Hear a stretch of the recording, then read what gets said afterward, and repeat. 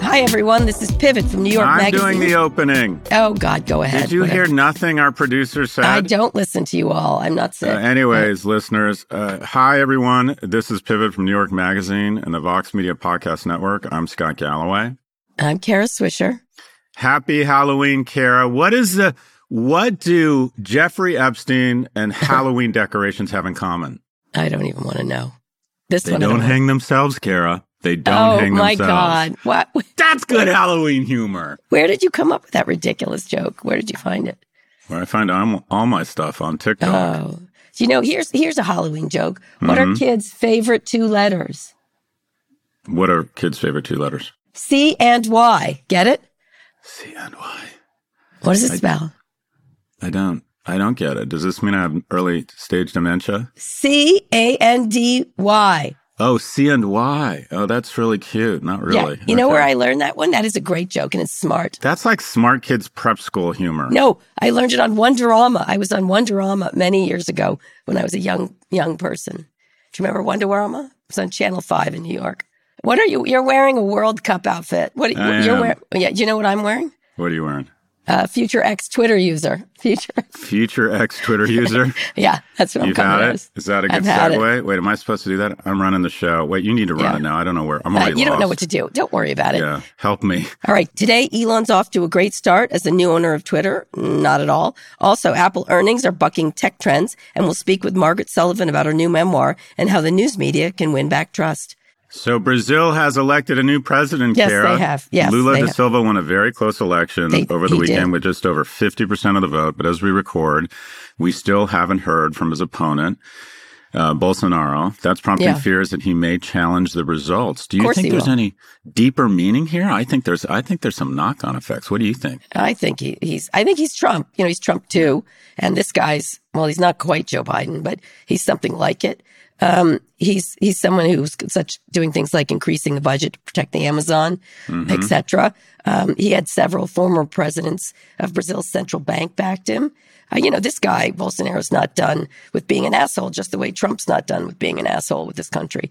He's going to stick in power. He's going to try to foment trouble. He's going to lie up a storm. Probably election lies would be a thing.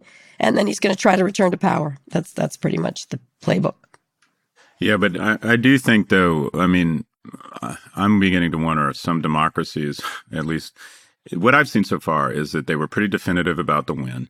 And I'm hoping, and I'm trying to be an optimist here, that the institution around the electoral process in Brazil is stronger than, is stronger than ours, quite frankly, or is more resilient, or the Brazilian people aren't prone to the same level of conspiracy theory because their guy didn't win. But on a macro level, it's really interesting. There was definitely a nationalist Trump-like movement around the world as embodied or most typified by Bolsonaro. Yeah, by Bolsonaro in Brazil. And I think he got COVID like 45 times and said it was a hoax and that, powerful men shouldn't be afraid. Just all this kind of weird macho. He's Trump too. 100%. Trump too. And that playbook didn't work. Well, it did work. He's got half the vote. It's the same thing with Trump. Lost. He got a lot of, but he almost won. Like, I'm sorry, in the numbers. In every election, they almost win. The elections are getting very close all the time. Yes, but it wasn't a definitive loss. It has to be. These have to be definitive. Oh, come on. We'll take the W. No, I won't take the W here. I shall not, because I think it's way too close. And Bolsonaro is going to be actively undermining this government. So it's just like Trump has done with Biden and the Trump people, and leading to this Paul Pelosi attack. Like, it's the same playbook. And until we're absolutely rid of them, I will not take the win. Well, this is a step in the right direction. He lost. Presumably. Yeah, okay. He lost. Good. Mark Zuckerberg will testify in a case brought by the FTC. Last July, the agency sued Meta to stop the company from acquiring VR games producer called Within Unlimited. As part of that case, Zuckerberg will take the stand. He'll answer questions about the deal, as well as larger questions about his metaverse strategy. What would you ask Mark Zuckerberg if you had him under oath, Scott? What points of light and evidence did he know about that there was a problem with depression among teen girls, that their interaction on Instagram was actually showing signals that Instagram was, in fact, a key input or a key driver of teen depression among young girls? That's not the topic here. Well, you asked me what I'd ask. All right, okay. All right, if you want to talk about business, what I would ask him is, do you realize Meta right now is spending more on R&D than the rest of big tech combined? Yeah. If you include reality, we love CapEx. R&D. I'm sorry, it's not R&D, it's CapEx. CapEx. Yeah. But it's just insane how much money they're spending on. I actually read Brad Gerstner, is that his name, from Altimeter's letter. Altimeter. It was an outstanding letter. I just want to give that to him. That'll have absolutely no impact. Yeah. But he really does lay out. It was a really well-written letter, just about the level of spending here on these kind of moonshots is just, it's kind of the moonshot to end all moonshots. Indeed. What would you ask him? In this case, look, it's down to $251 billion, PE ratio of 9. I think the markets have taken care of this one. I don't know. I would ask him about his responsibilities, a broader question about what he thinks his responsibilities are and what does he regret and what would he change. But that's not a legal question. That's a moral one.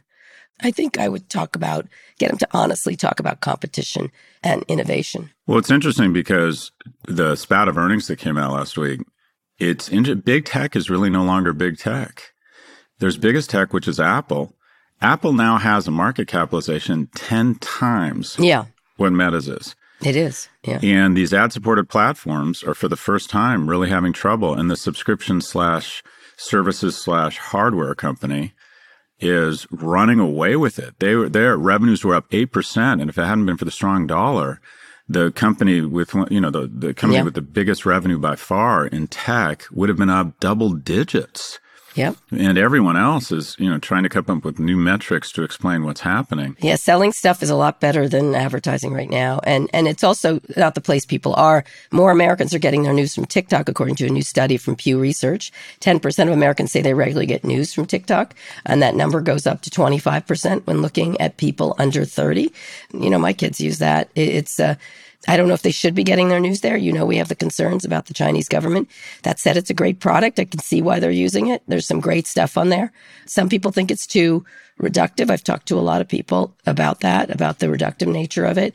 I just interviewed John Legend. He was talking about he doesn't find a lot of the music on TikTok creative, but it's popular. So I don't know. I don't know. I mean, it's just what it is. It's what it is, right?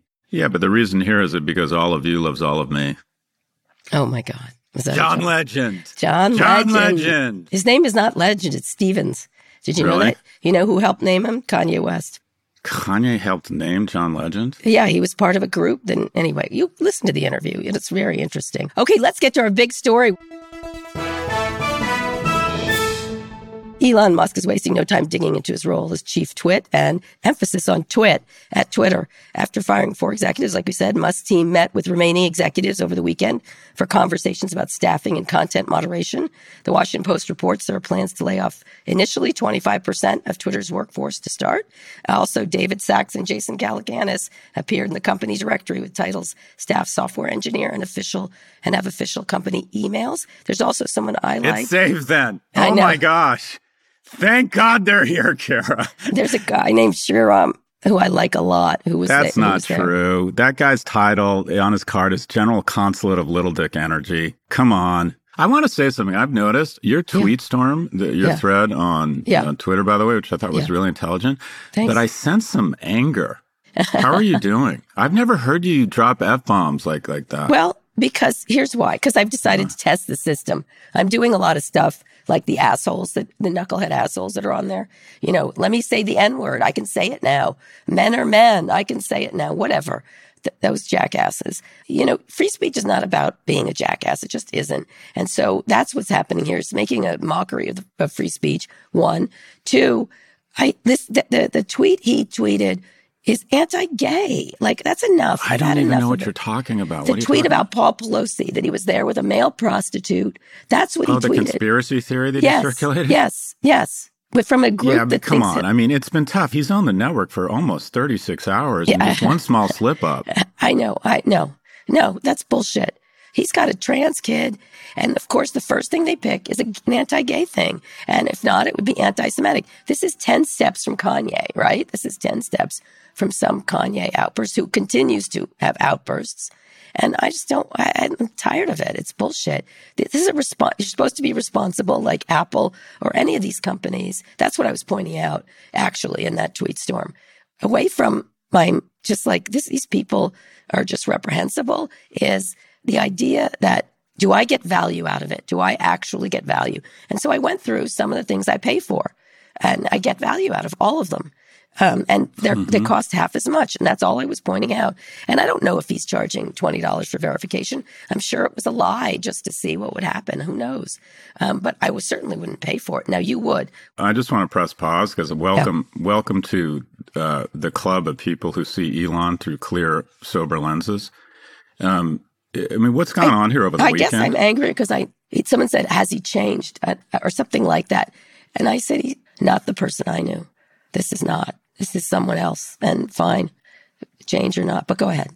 I think you've been more balanced on Musk than the majority of people. I think genuinely you've tried to give him the benefit of the doubt. Yeah, and you also are quick to recognize his obvious and notable accomplishments. But within 48 hours of the deal closing, he fires the top 3 people for cause. Yeah. And by the way, he's trying to fire them for cause. I want to be clear. Yeah, he's not. This is for the second time in a few months, just as they're about to go to court, and I'm sure they've already said they're suing him for the money that Twitter owes those top level employees. Right. A judge, as they get closer to his firm, his legal firm is going to rack up millions of fees, and then they're going to sit him down the day before he goes into court and go, "You can't go under deposition because you've lied so much, and also you are going to lose."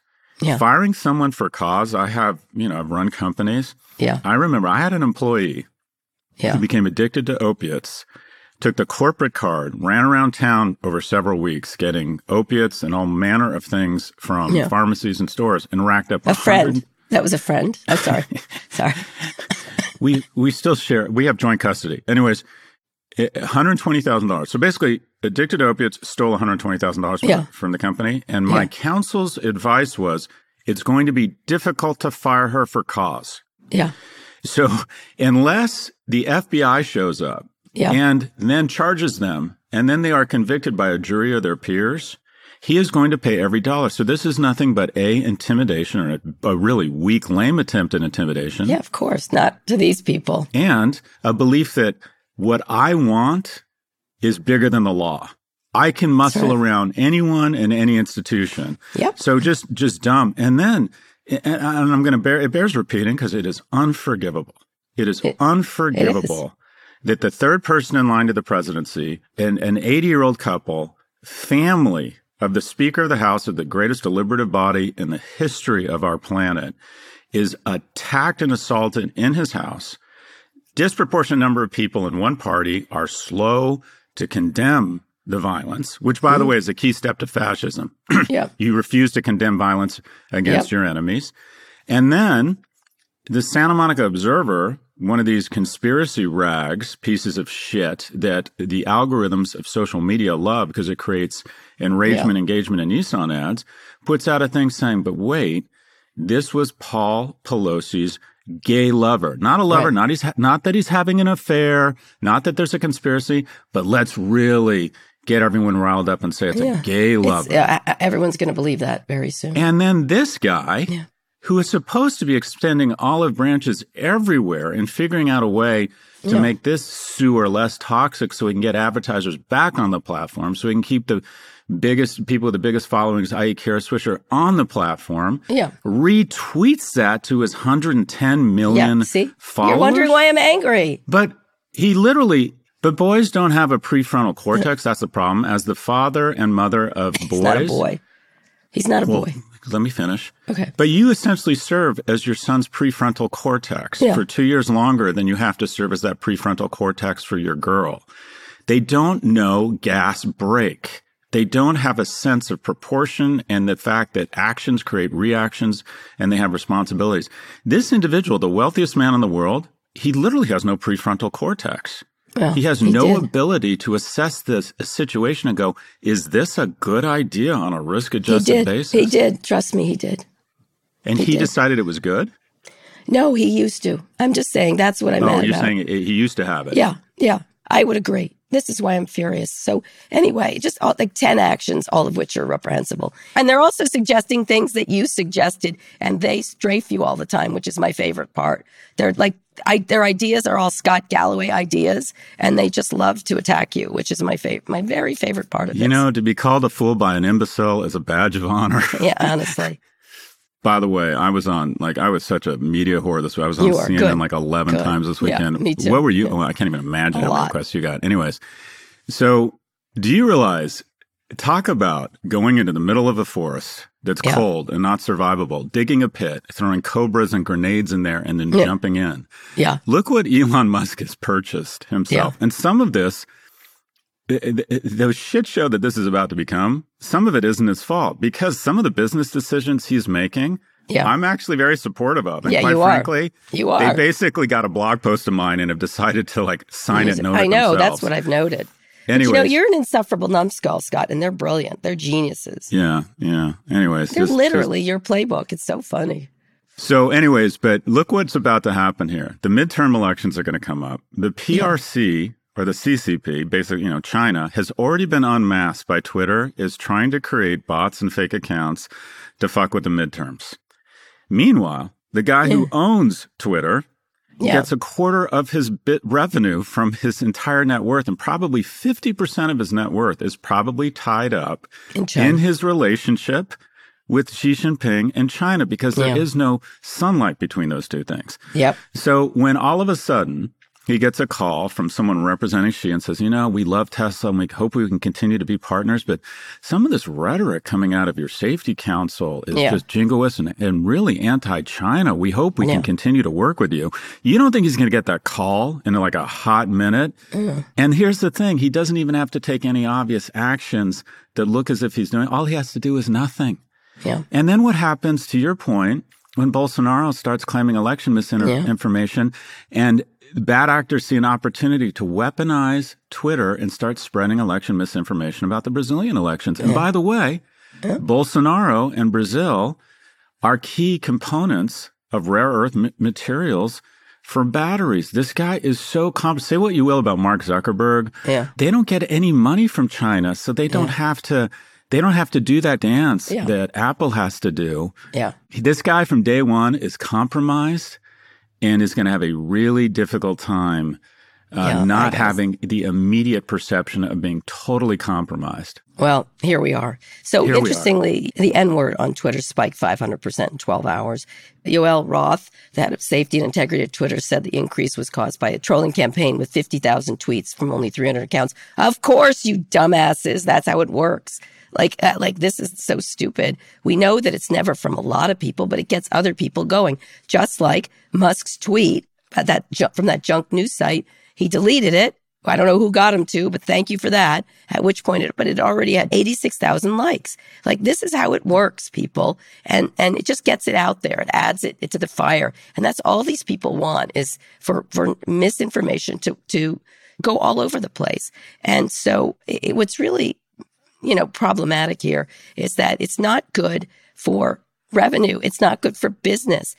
General Motors, now they're a competitor to Tesla, let's be clear, but they were on there. Why wouldn't they be? Suspended advertising on the platform following Musk's takeover. I was doing a really interesting thing with General Motors as the sponsor on Twitter.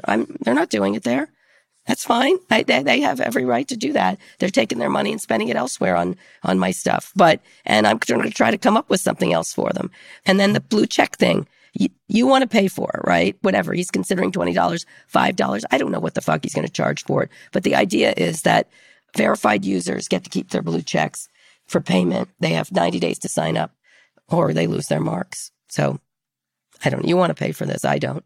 Well, okay. Yeah. See, here's that anger coming out. I sense that anger. You want to pay for this. It's not like Twitter's a prostitute and I'm asking her to come into our marriage, or him. Patrick, hello, Patrick. No. His rates have gone up, by the way. Just so you know. Listen. Inflation, Carol. I'm not. When you rant on, you're not angry.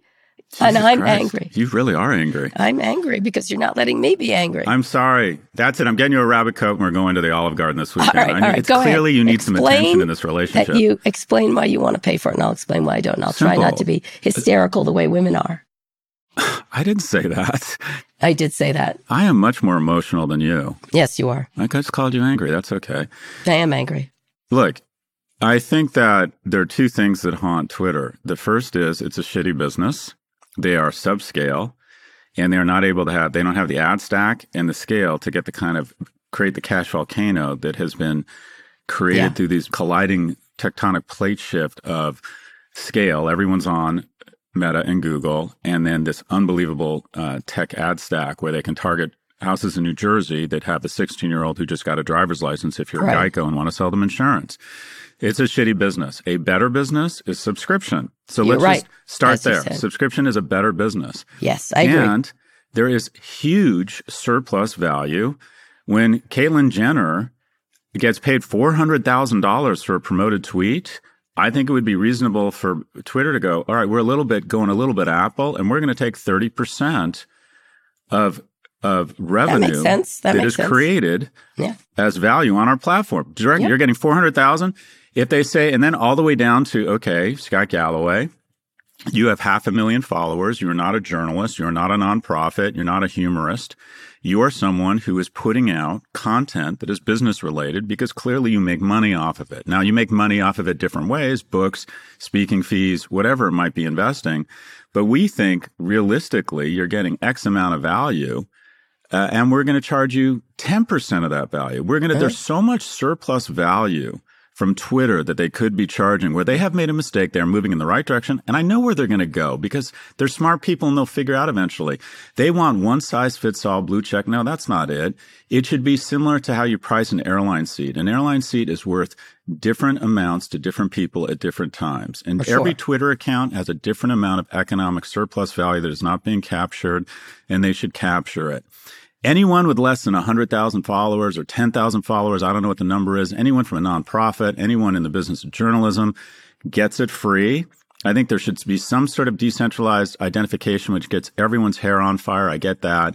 Or maybe they have the technology to clean up the bots without doing it. But their subscription and recognition their current business doesn't work and capturing some of that surplus value is absolutely the right strategy and where they will go. And just one more, just to finish my word salad here. Yes. All this bullshit, and he's already dialing it back around. This is going to be fun. We're going to unlock we're going to save this from the wolves of censorship, and there should be a public square. Take every platform and assign a moderation index. So the moderation index of 0 for 4chan, no moderation whatsoever, Wild West, go on, say the most vile things in the world, that's fine, right? The most moderated is TikTok. And then in between, you have Twitter, Pinterest, Meta, Instagram. As you go up the scale of moderation, the more moderated, the better the business and the bigger the growth. The correlation between additional moderation and viable a viable business model and growth, what is by far the most moderated? When I'm on all right, TikTok, are we done with this? Yes, keep going. I'm not done. All right, There's that anger again. There's that anger again. I want to say Anyways, something. when I go on TikTok and I talk about the CDC, if I use the word CDC, there's a good chance my account's going to be suspended. Yeah. Because they've said anything around vaccine is a no-no. And guess who's doubling in revenue this year? The most TikTok. Moderated platform in the world. Yes, I agree. It's got to be my reasons why. One is I don't think I get economic value from Twitter that I can think of. I've looked at all our data, and the stuff that brings things to our platform is search. I've looked at it over and over and over again, Scott, and it's never Twitter. It's always very small, and it's very hard to understand. Second, I'm a content creator on Twitter. I make it a better place. I'm painting their fucking fence. I'm not paying them a dime for my verification. If they don't think verification of knowing me is valuable, fuck it. I'm not paying for it. I'm not paying a dime for it. Thirdly, when you think about the blue check thing, if I don't pay for it, someone else will try to pay for it and probably will be an asshole and they'll think it's me. I don't care. It makes their service shittier. What I'm getting out of it is I'm addicted to it and I like getting the news and I like certain people. I don't think it ever pushes things to things. I never see the numbers. I never see it increase that much. And I really am now beginning to not enjoy it because I have to endure a whole bunch of knucklehead assholes, and I don't have the time. I'd like to get my time back and I'd like to find somewhere where I can curate amazing people in one place. That's my whole say. So there's a couple things there. The first is, and we referenced this last week, just as I think mental illness has been somewhat destigmatized, especially for women. Men still aren't allowed to talk about their mental illness, in my viewpoint. But I think we're starting to destigmatize just how damaging Twitter is on people's mental health. I don't think it's a joke. I think if you're a journalist or if you're in the fashion world or in a consumer business, you are expected to have a Twitter presence. It is very hard to build a business in today's economy without a social following. I mean, that's what they look at. If you want to be I'm sure the Washington Post, if you want to be a journalist, or I'm sure Vox, or if you want to be in podcasting, or they want to they don't care. You don't think they care and look at your following? No, not really. But anyway, go ahead. I think one of the things that people absolutely look at I can tell you the reason I've gotten what I think most people would say is a crazy number for my books. Yeah. Is they think that I can market the shit out of it because of my social followings. Okay. And I think these are things that are real assets. And one of the things I tell young people in my brand strategy class, I task each of them, like, pick any platform. I need you to be in the top 5% by the end of the semester. I need you to own it, get great at it, because it's an asset over time if you build it. Anyways, but here's the thing. I think there's a certain expectation professionally for economic substance across a lot of industries. I think if you're a world-class journalist or aspire to be a world-class journalist, you have to figure out these platforms. It is very hard without it. Some people are such genius. Nicholas Kristof, Maureen Dowd, they would make a living without them. But they would make more with, anyways, they're important. These aren't recreational activities that you just say, I'm done, I don't like it. Yeah, but I think it's waning. I think the power is waning. Everyone's over at TikTok. Everyone who I want to reach is over at TikTok or even LinkedIn. I get more, whenever I do anything over there, thousands and thousands, tens of thousands of people that actually buy books. Like, this is all just noise. And so the question is it, I love this particular social media, but in the back of my mind, it doesn't really help me that much, honestly. But where I was headed with this, Kara, is that if this is part of your professional responsibility across a number of industries, and if you have any reasonable amount of success, or you're in certain industries where you have to express a viewpoint, whether you're a journalist or an academic or quote unquote thought leader or even a celebrity, you eventually, because of poor safeguards and because the incentives are to let the thing go wild and create a toxic atmosphere, which creates more engagement and more Nissan ads, at some point, unless you are in either incredibly high self-esteem or incredibly low self-esteem, this is going to fuck up one of your weekends. You are going to get attacked. The algorithm is going to love that you're going to get attacked. It's going to show the controversy to say to more people. It's like in the third grade when people start having words, they would usually walk away, and then 10 kids surround you and start screaming, fight, fight, fight. That is exactly what these companies are in the business of. And it takes a real toll on people. And I agree. You don't like to admit it because I don't like to say it. I'm an alpha male. I think of myself as being fairly strong. I would say if I've had 6 really weekends where something has happened to me that has rattled me. Text from me. I would say 2 of the 6 every year start on Twitter. And it's like, who the fuck needs that? And here's the thing. Well, hold on. Here's the thing. They could fix it. They could fix it.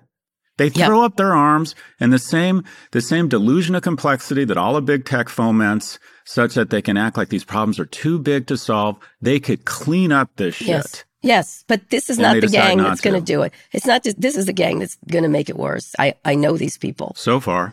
Agreed. I know these people. They love chaos, and good luck. Enjoy yourselves. I'm going to drive off in my Chevy Bolt. Anyway. But let me just say, very insecure little dick white men who are worth hundreds of millions of dollars are exactly the right people to understand these problems. That's right. They're exactly the people to understand these problems. And by the way, if they want to create a council, what person is going to join these people? Nobody. Anyway, we'll see who does it. My favorite departure, and I don't care, celebrities depart, whatever, they can go. Whatever, I'm not going to make a big deal of it. I'm just going to leave. Tia Leone, who I love so much, Madam Secretary, the real Madam Secretary, not Elon. Hi, everyone. I'm coming off Twitter today. Let's see where we are when the dust settles. Today, the dust has revealed too much hate, too much in the wrong direction. Love, kindness, and possibilities for all of you. Thank you. Classy dame. Classy fucking dame. I love it. I like her, too. Bygones. She's been in some good movies. She's wonderful. Hello, hottie. Anyway, stop. Oh, my God. Stop. Anyway, hello. We're going on a quick break. Do you believe in love at first sight, or should I walk by again? Hello, ladies. When we come back, there's good news for Apple and for Exxon, and we'll speak with a friend of Pivot, Margaret Sullivan.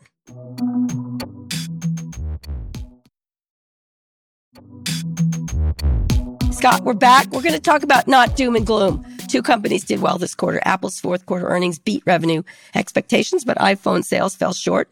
The company's revenue increased by 8%. CEO Tim Cook, who will never say anti-gay stuff, said it would have increased by double digits if not for the strong dollar.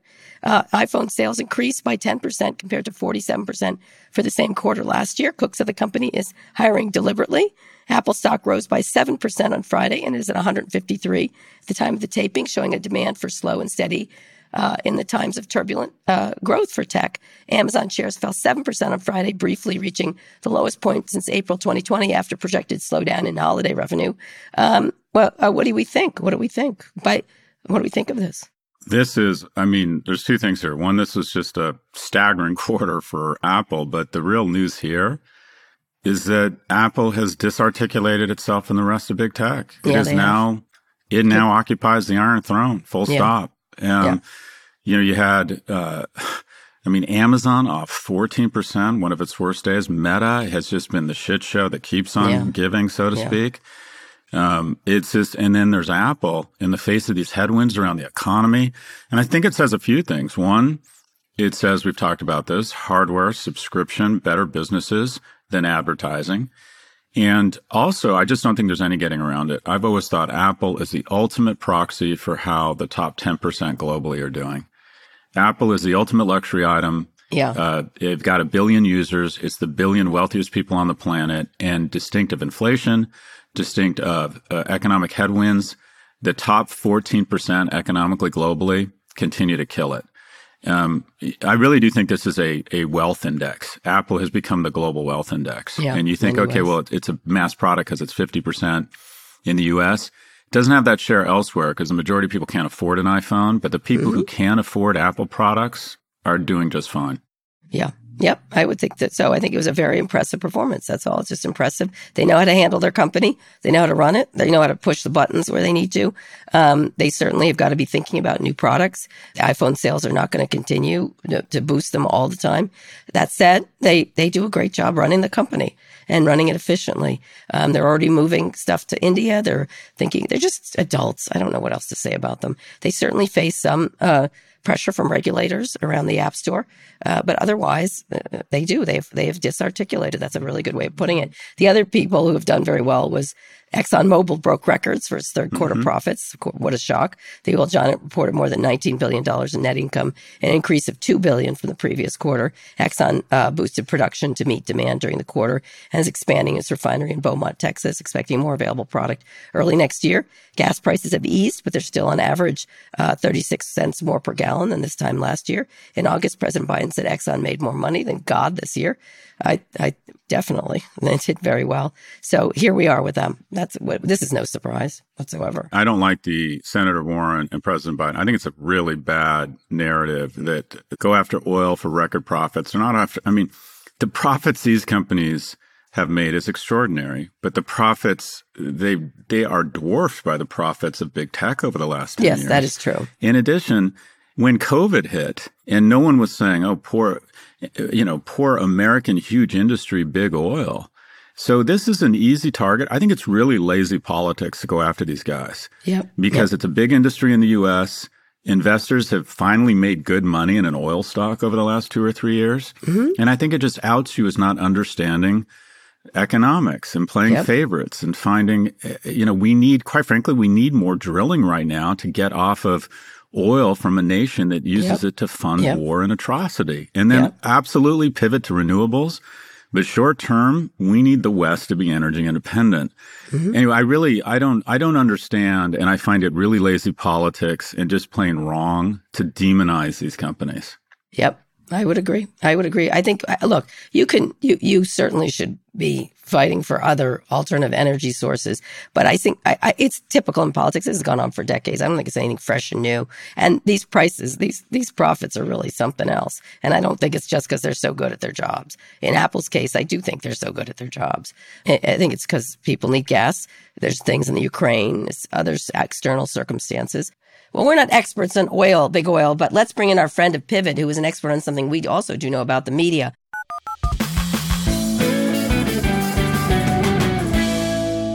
Margaret Sullivan has been a media columnist for the Washington Post and author of a new book, Newsroom Confidential, Lessons and Worries from an Ink-Stained Life. In her new memoir, she recounts her long career in journalism, including her time as the public editor of the New York Times. Welcome, Margaret Sullivan.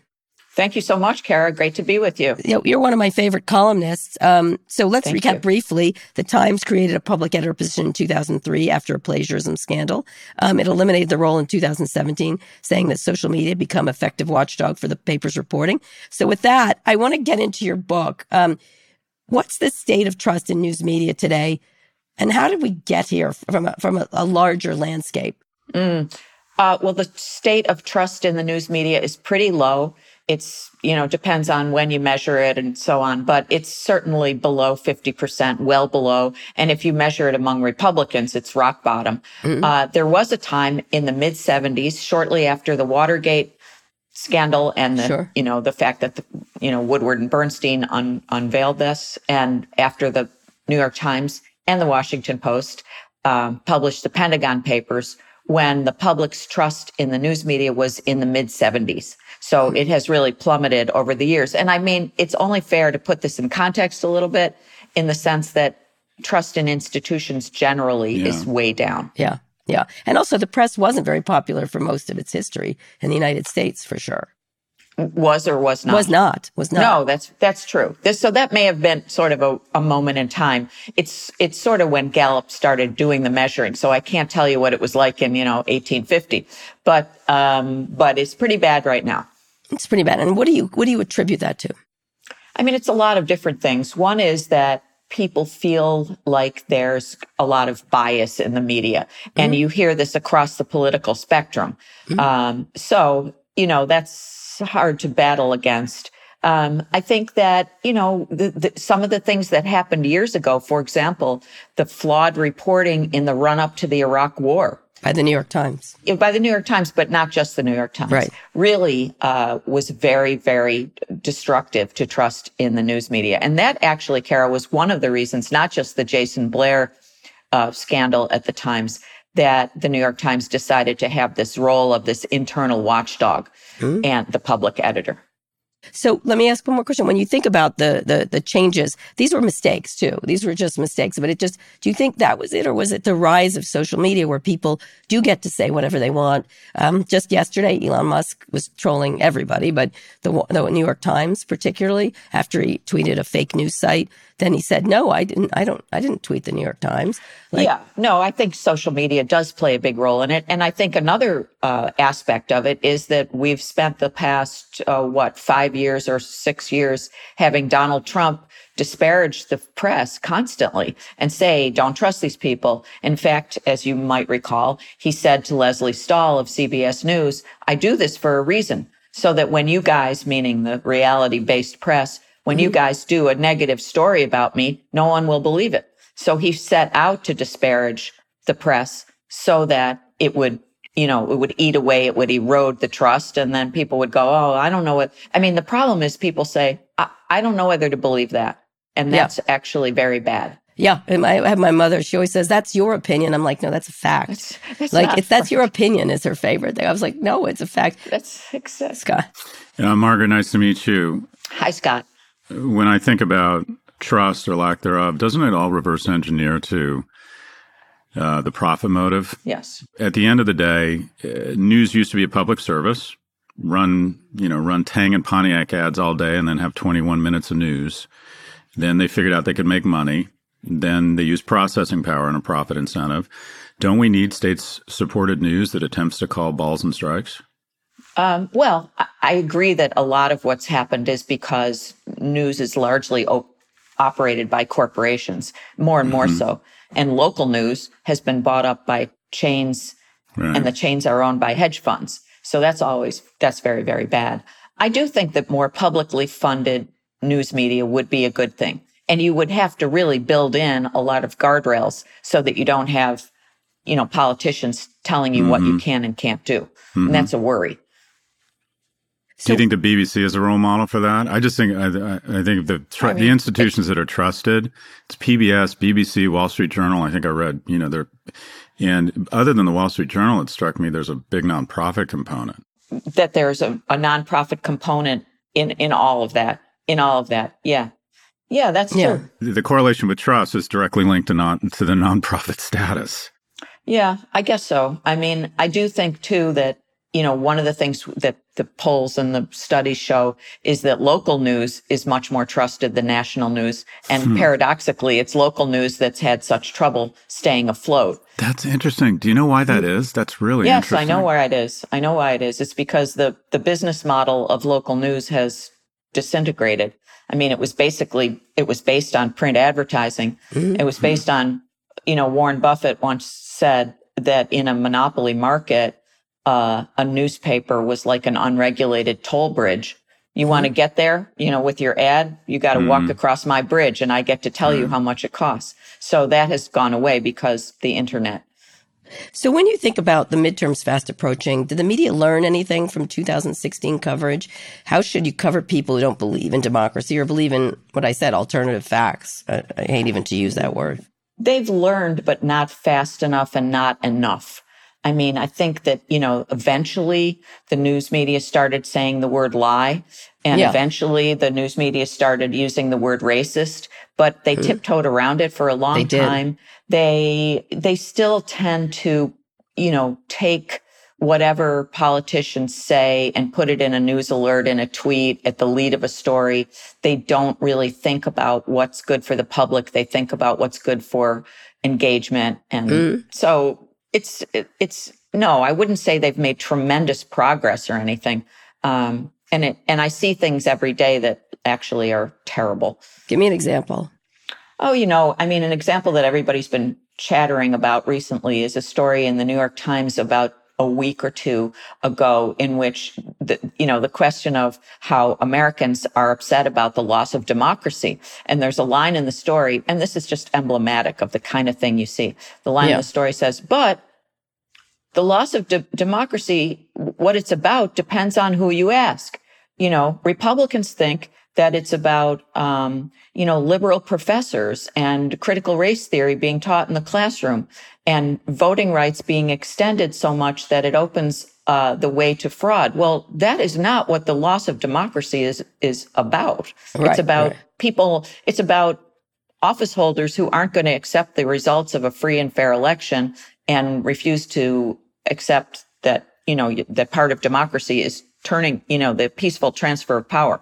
It's not about liberal professors. So the fact that the Times kind of reported this, in this both sides-y way of, oh, well, there's this and there's that, and they're both kind of equal, and they're not equal. It feels weird to say this, but just thinking about there's people who've tried to become billionaires by building a media platform, and then there's billionaires who buy a media platform. And it feels weird to say this, but it feels like the less toxic platforms have been the ones that billionaires buy after. Like you're thinking of Jeff Bezos. Bezos, yeah. But what about Elon Musk? I mean, we haven't seen what's going to happen there, but I think we're getting a pretty good idea of it. Yeah. But I mean, I do see what you're saying. I mean, in LA, Patrick Soon-Shiong bought the LA Times and has, kept his hands off the newsroom and supported it. And, I think that's, on the other hand, I mentioned Warren Buffett. He owned the paper I was the editor of in Buffalo, and he kind of got out of the news business. He could have stayed in and tried to save it, but he sold off to a chain. And so, there are billionaires and billionaires. And Bezos has been a good owner of the Washington Post. Yeah, he has allowed the paper to figure out the digital model while keeping his hands off the editorial product. So that's what you want. Yeah, presumably. This idea of objectivity, can it exist anymore, or was it just not true before? If one side views as inconvenient fact as bias, how do you get back to, is there any way, given the noise and the reductive nature of everything and the constant dunking and dunking back and the dunking and dunking back, where you can get to a better place with news? There's this idea about objectivity that, it's a very fraught word these days in inside journalism circles, because there's a lot of people who say, well, you talk about objectivity, but whose objectivity is it? It doesn't take into account me. I don't mean me, but This is someone talking. A young woman of color, for example. That's not my sort of idea of what the basis is. But if you think about it a different way, that what it means is approaching every story with an open mind and doing the reporting that leads you to a conclusion based on evidence, then I think objectivity is a good idea, and we should want that. So some of it is about the word, which is why I like to use words like accuracy, fairness, evidence, instead of objectivity, which makes everyone nuts. Well, but it doesn't pay off. Look who's most popular in cable, for example. It's just Fox News, which is a profit machine. Right. They make a lot of profits by not. They make a ton of profit. Well, they're also being sued right now by 2 voting machine companies for billions and billions of dollars. And that just might end up restraining them in a way that no advertising boycott is ever going to do. Mm-hmm. It's interesting. Mm-hmm. You know, that might be the one thing that makes them pause and say, oh, maybe putting a bunch of misinformation out there isn't such a good idea after all, because it cost us a lot of money. So we'll see how that plays out. But you're right that people talk about how they would like, oh, we want substance in our reporting, but what they actually seek out is outrage and, having their own points of view underlined and validated. Which is, to me, just propaganda, as far as I can tell. It's essentially. Well, I mean, yes, it can be. It certainly, I mean, I think Fox News certainly falls under that category, and they've done a tremendous amount of harm, in my view. It's been bad. So, Margaret, who or what is the role model here? As far as a news organization goes? Yeah. Who do we model? I think there's no perfect model. There's a bunch of, and I wish I could say, okay, it's the Minneapolis Star and Tribune, do everything like they do. I mean, I think the New York Times does a lot of things right, and they do some things wrong. Same with the Washington Post. The networks, they seem to be, trying to take everything down the middle because nobody wants to lose out on the biggest possible audience. So you don't, that's why CNN, for example, the new boss there has gone to Republicans and said, hey, you're welcome. We want you to feel welcome. And even if you're an election denialist, feel free to come and talk about other stuff. So, I don't, it's a great question, Scott. I don't really think of a model that I truly believe in. I can see good stuff at various places. Mm-hmm. So when you think about your life as a public editor at the New York Times, you were a terrific public editor.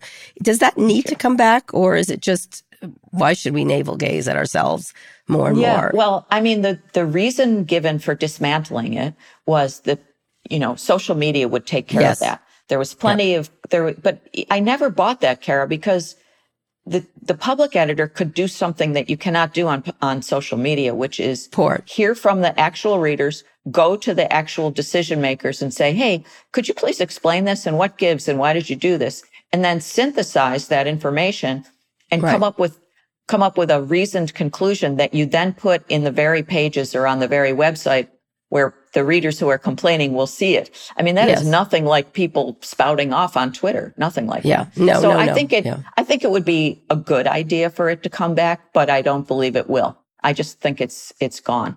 So I don't worry about it. One of the things is, I would say, you're saying lessons and worries from an ink-stained life. There's a lot more worries here. I didn't feel great after reading it, but give me your biggest worry and your biggest lesson.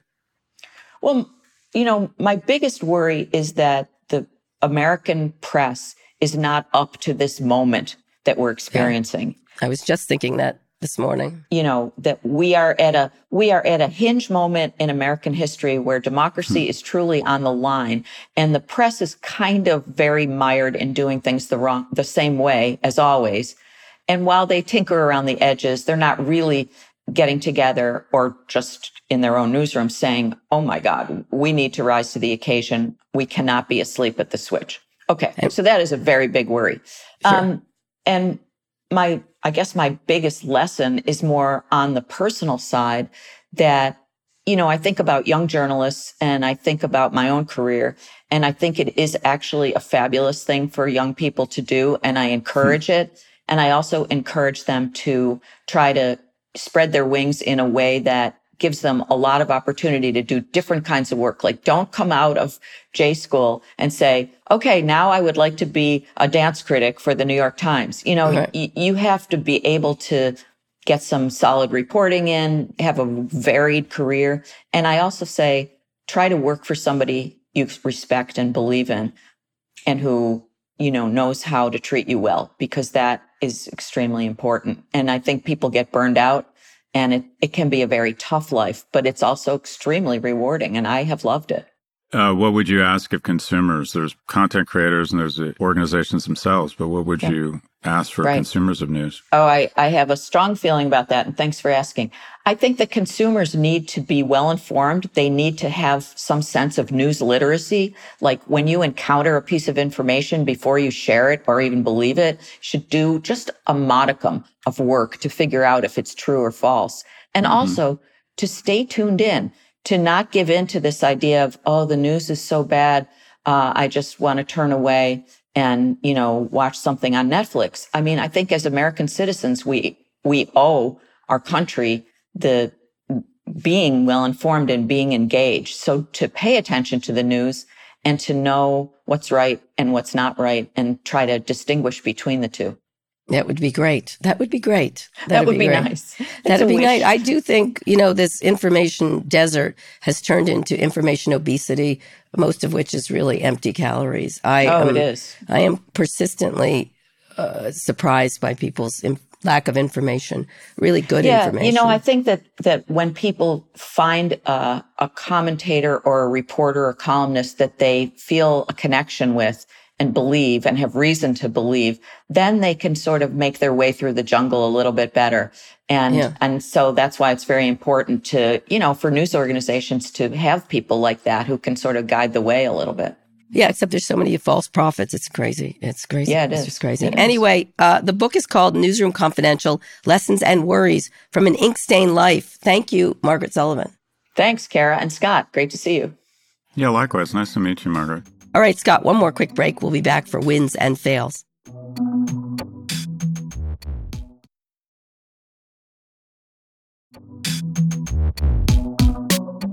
Okay, Scott, let's hear some wins and fails. What do you think? Well, I'm going to project, and I'm going to predict something. I think that I love Brazil. I go there every year. Do you? Find it. Oh, yeah. I go surfing in Florianopolis, then I go to Rio, Sao Paulo. What? I love it. Okay. All right. I was in Sao Paulo just a few months ago. Oh, wow. The natural beauty of that country, they're blessed with natural resources, arguably one of the greatest natural resources, not only for our consumption, but for the consumption of the ecosystem. The Amazon is a treasure that the Brazilian people, I think, have voted that is something worth protecting. And I think the joy of life that is just built into the character of Brazil, I think a lot of people, anyone who's been to Brazil is pulling for them. Yeah. And the peaceful transfer of power, I think they can be a role model for democracies. Yeah. And I think so far they've handled it pretty well, other than Bolsonaro refusing to concede. So my win is what I'm hoping will be a peaceful transfer of power that inspires all of Latin America and, quite frankly, unfortunately now, all of North America, because we need more role models around this. Mm-hmm. Yes, I would agree. The numbers are increasing for him, by the way, but go ahead. My fail is, you know, I've been thinking a lot about this, and we have this cold comfort that, quote unquote, it couldn't happen here. And there are just some very basic steps to fascism. It's the normalization of the demonization of a group. I think on the left, we play an unfortunate role. We have conflated empathy. You know, neutrality in the face of evil is not neutrality. You are not showing empathy for mental illness when you kind of look away from Kanye's comments. You are not protecting free speech when you are somewhat slow to totally condemn the types of comments. This stuff has to be extinguished in the crib. I mean, and it's a normalization of violence. Violence jumps mediums, and it's always the go-to, the conspiracy theory that always endures, and there's always a veneer of it. When you see the beginning of the rot of a society, it's always the go-to conspiracy, and that is a conspiracy against 2% of the American population and 0.2% of the global population. It is anti-Semitism.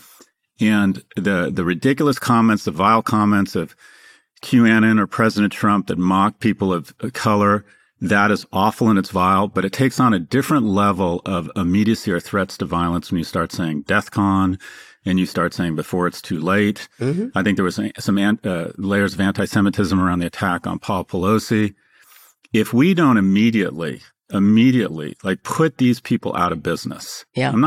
I'm not saying they should be arrested for saying vile things. I'm saying that every person, every media outlet, every commercial interest should say, there's just so much to lose here when you start behaving this way. Yeah. We can't have anything to do with you, full stop, regardless of how much it costs us. And then when you have the new owner of one of the most influential platforms in the world, and one of his first acts on as the owner is to spread conspiracy theory with homophobic overtones, undertones in it, you're literally taking us down the path to hell. Yeah. And we're already seeing it. Fascism is a refusal to condemn violence against your enemies. It's a demonization of a group. It's anti-immigrant. And then you layer in a bunch of disaffected young men who for the first time aren't doing as well as their parents and are looking for someone to blame. And the missing piece here that would be really fucking frightening, and it's a difference between 20s Germany when Hitler was put in jail and then 30s Germany when he was elected chancellor, is a severe economic shock. Yep. Yeah. And so I think we all have a responsibility. They did have a wartime loss where they were shamed too, but go ahead. There was a lot of other factors in there.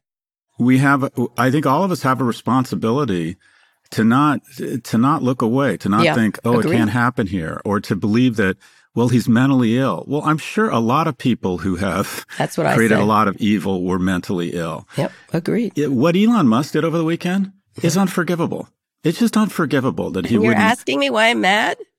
Thank you. Anyways, my loss, my fail is I worry that there's a level of resignation, or we're bereft, or on the left, we think we're being empathetic to mental illness, or we have some fucked up, weird, perverted notion that we've gotten from the right that it's free speech to tolerate this stuff, that you're protecting free speech when you let these individuals say these vile things and not have any sort of ramifications. So my fail is the slow creeping towards fascism that on the right and the left we seem to be comfortable with here. Yes, I'm not comfortable, which is why I'm mad. I have two wins. One is Scott Galloway for letting the Swisher Cats stay in his apartment this weekend. Come on. We had a great time. I left a lot of towels in the washer for you. I did not put them on. I kept the place beautifully clean. I don't think I've used one towel since I've been there. Oh, really? I'm glad the towels are getting some use. We'll be coming back for more. The kids love that apartment. They love running. You saw that picture. That was a gorgeous photo. It was a gorgeous photo. They love that apartment. They love running around. So I really appreciate it. Daddy has a climbing wall. That's for chicks. Yes, Alex think I'm went more up sensitive than I am. Alex climbed it for them. They loved it. All four kids were there on Saturday night, which was great. We had a great time. Amanda was helping Alex with his college essay.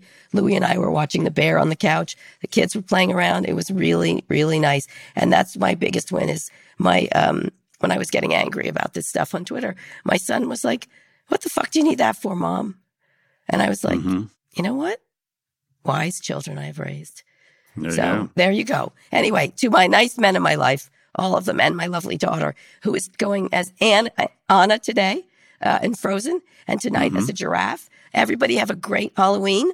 It's going to rain here, unfortunately, but Clara Jo Katz is getting ready to get out there and get all the candy she can. Last year was her first big trick-or-treating, and all I could see in her eyes, I have to say, was, what a racket. You go to their house and you get shit. What a racket. And now she fully understands it and is ready to go.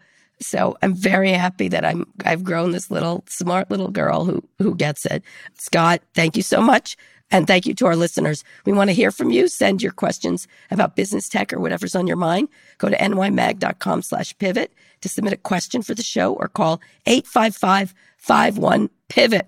Scott, that's the show. I'm going to take a few days off and not talk. We'll be back on Friday for more. Please read us out. Well, tonight I'm dressing up as a screwdriver, hoping that I'll turn some heads. Oh. That's a good way to call it. Today's show was produced by Lara Naiman, Evan Engel, and Taylor Griffin. Ernie Dertot engineered this episode. Thanks also to Drew Burrows and Emil Silverio. Make sure you're subscribed to the show wherever you listen to podcasts. Thanks for listening to Pivot from New York Magazine and Vox Media. We'll be back next week for another breakdown of all things tech and business. Brazil, congratulations on what we believe is going to be a peaceful transfer of power, one of the world's great cultures, one of the most beautiful places in the world. Go Amazon. And when I say go Amazon, I'm talking about the real fucking Amazon. Way to go, Brazil, a huge, important democracy.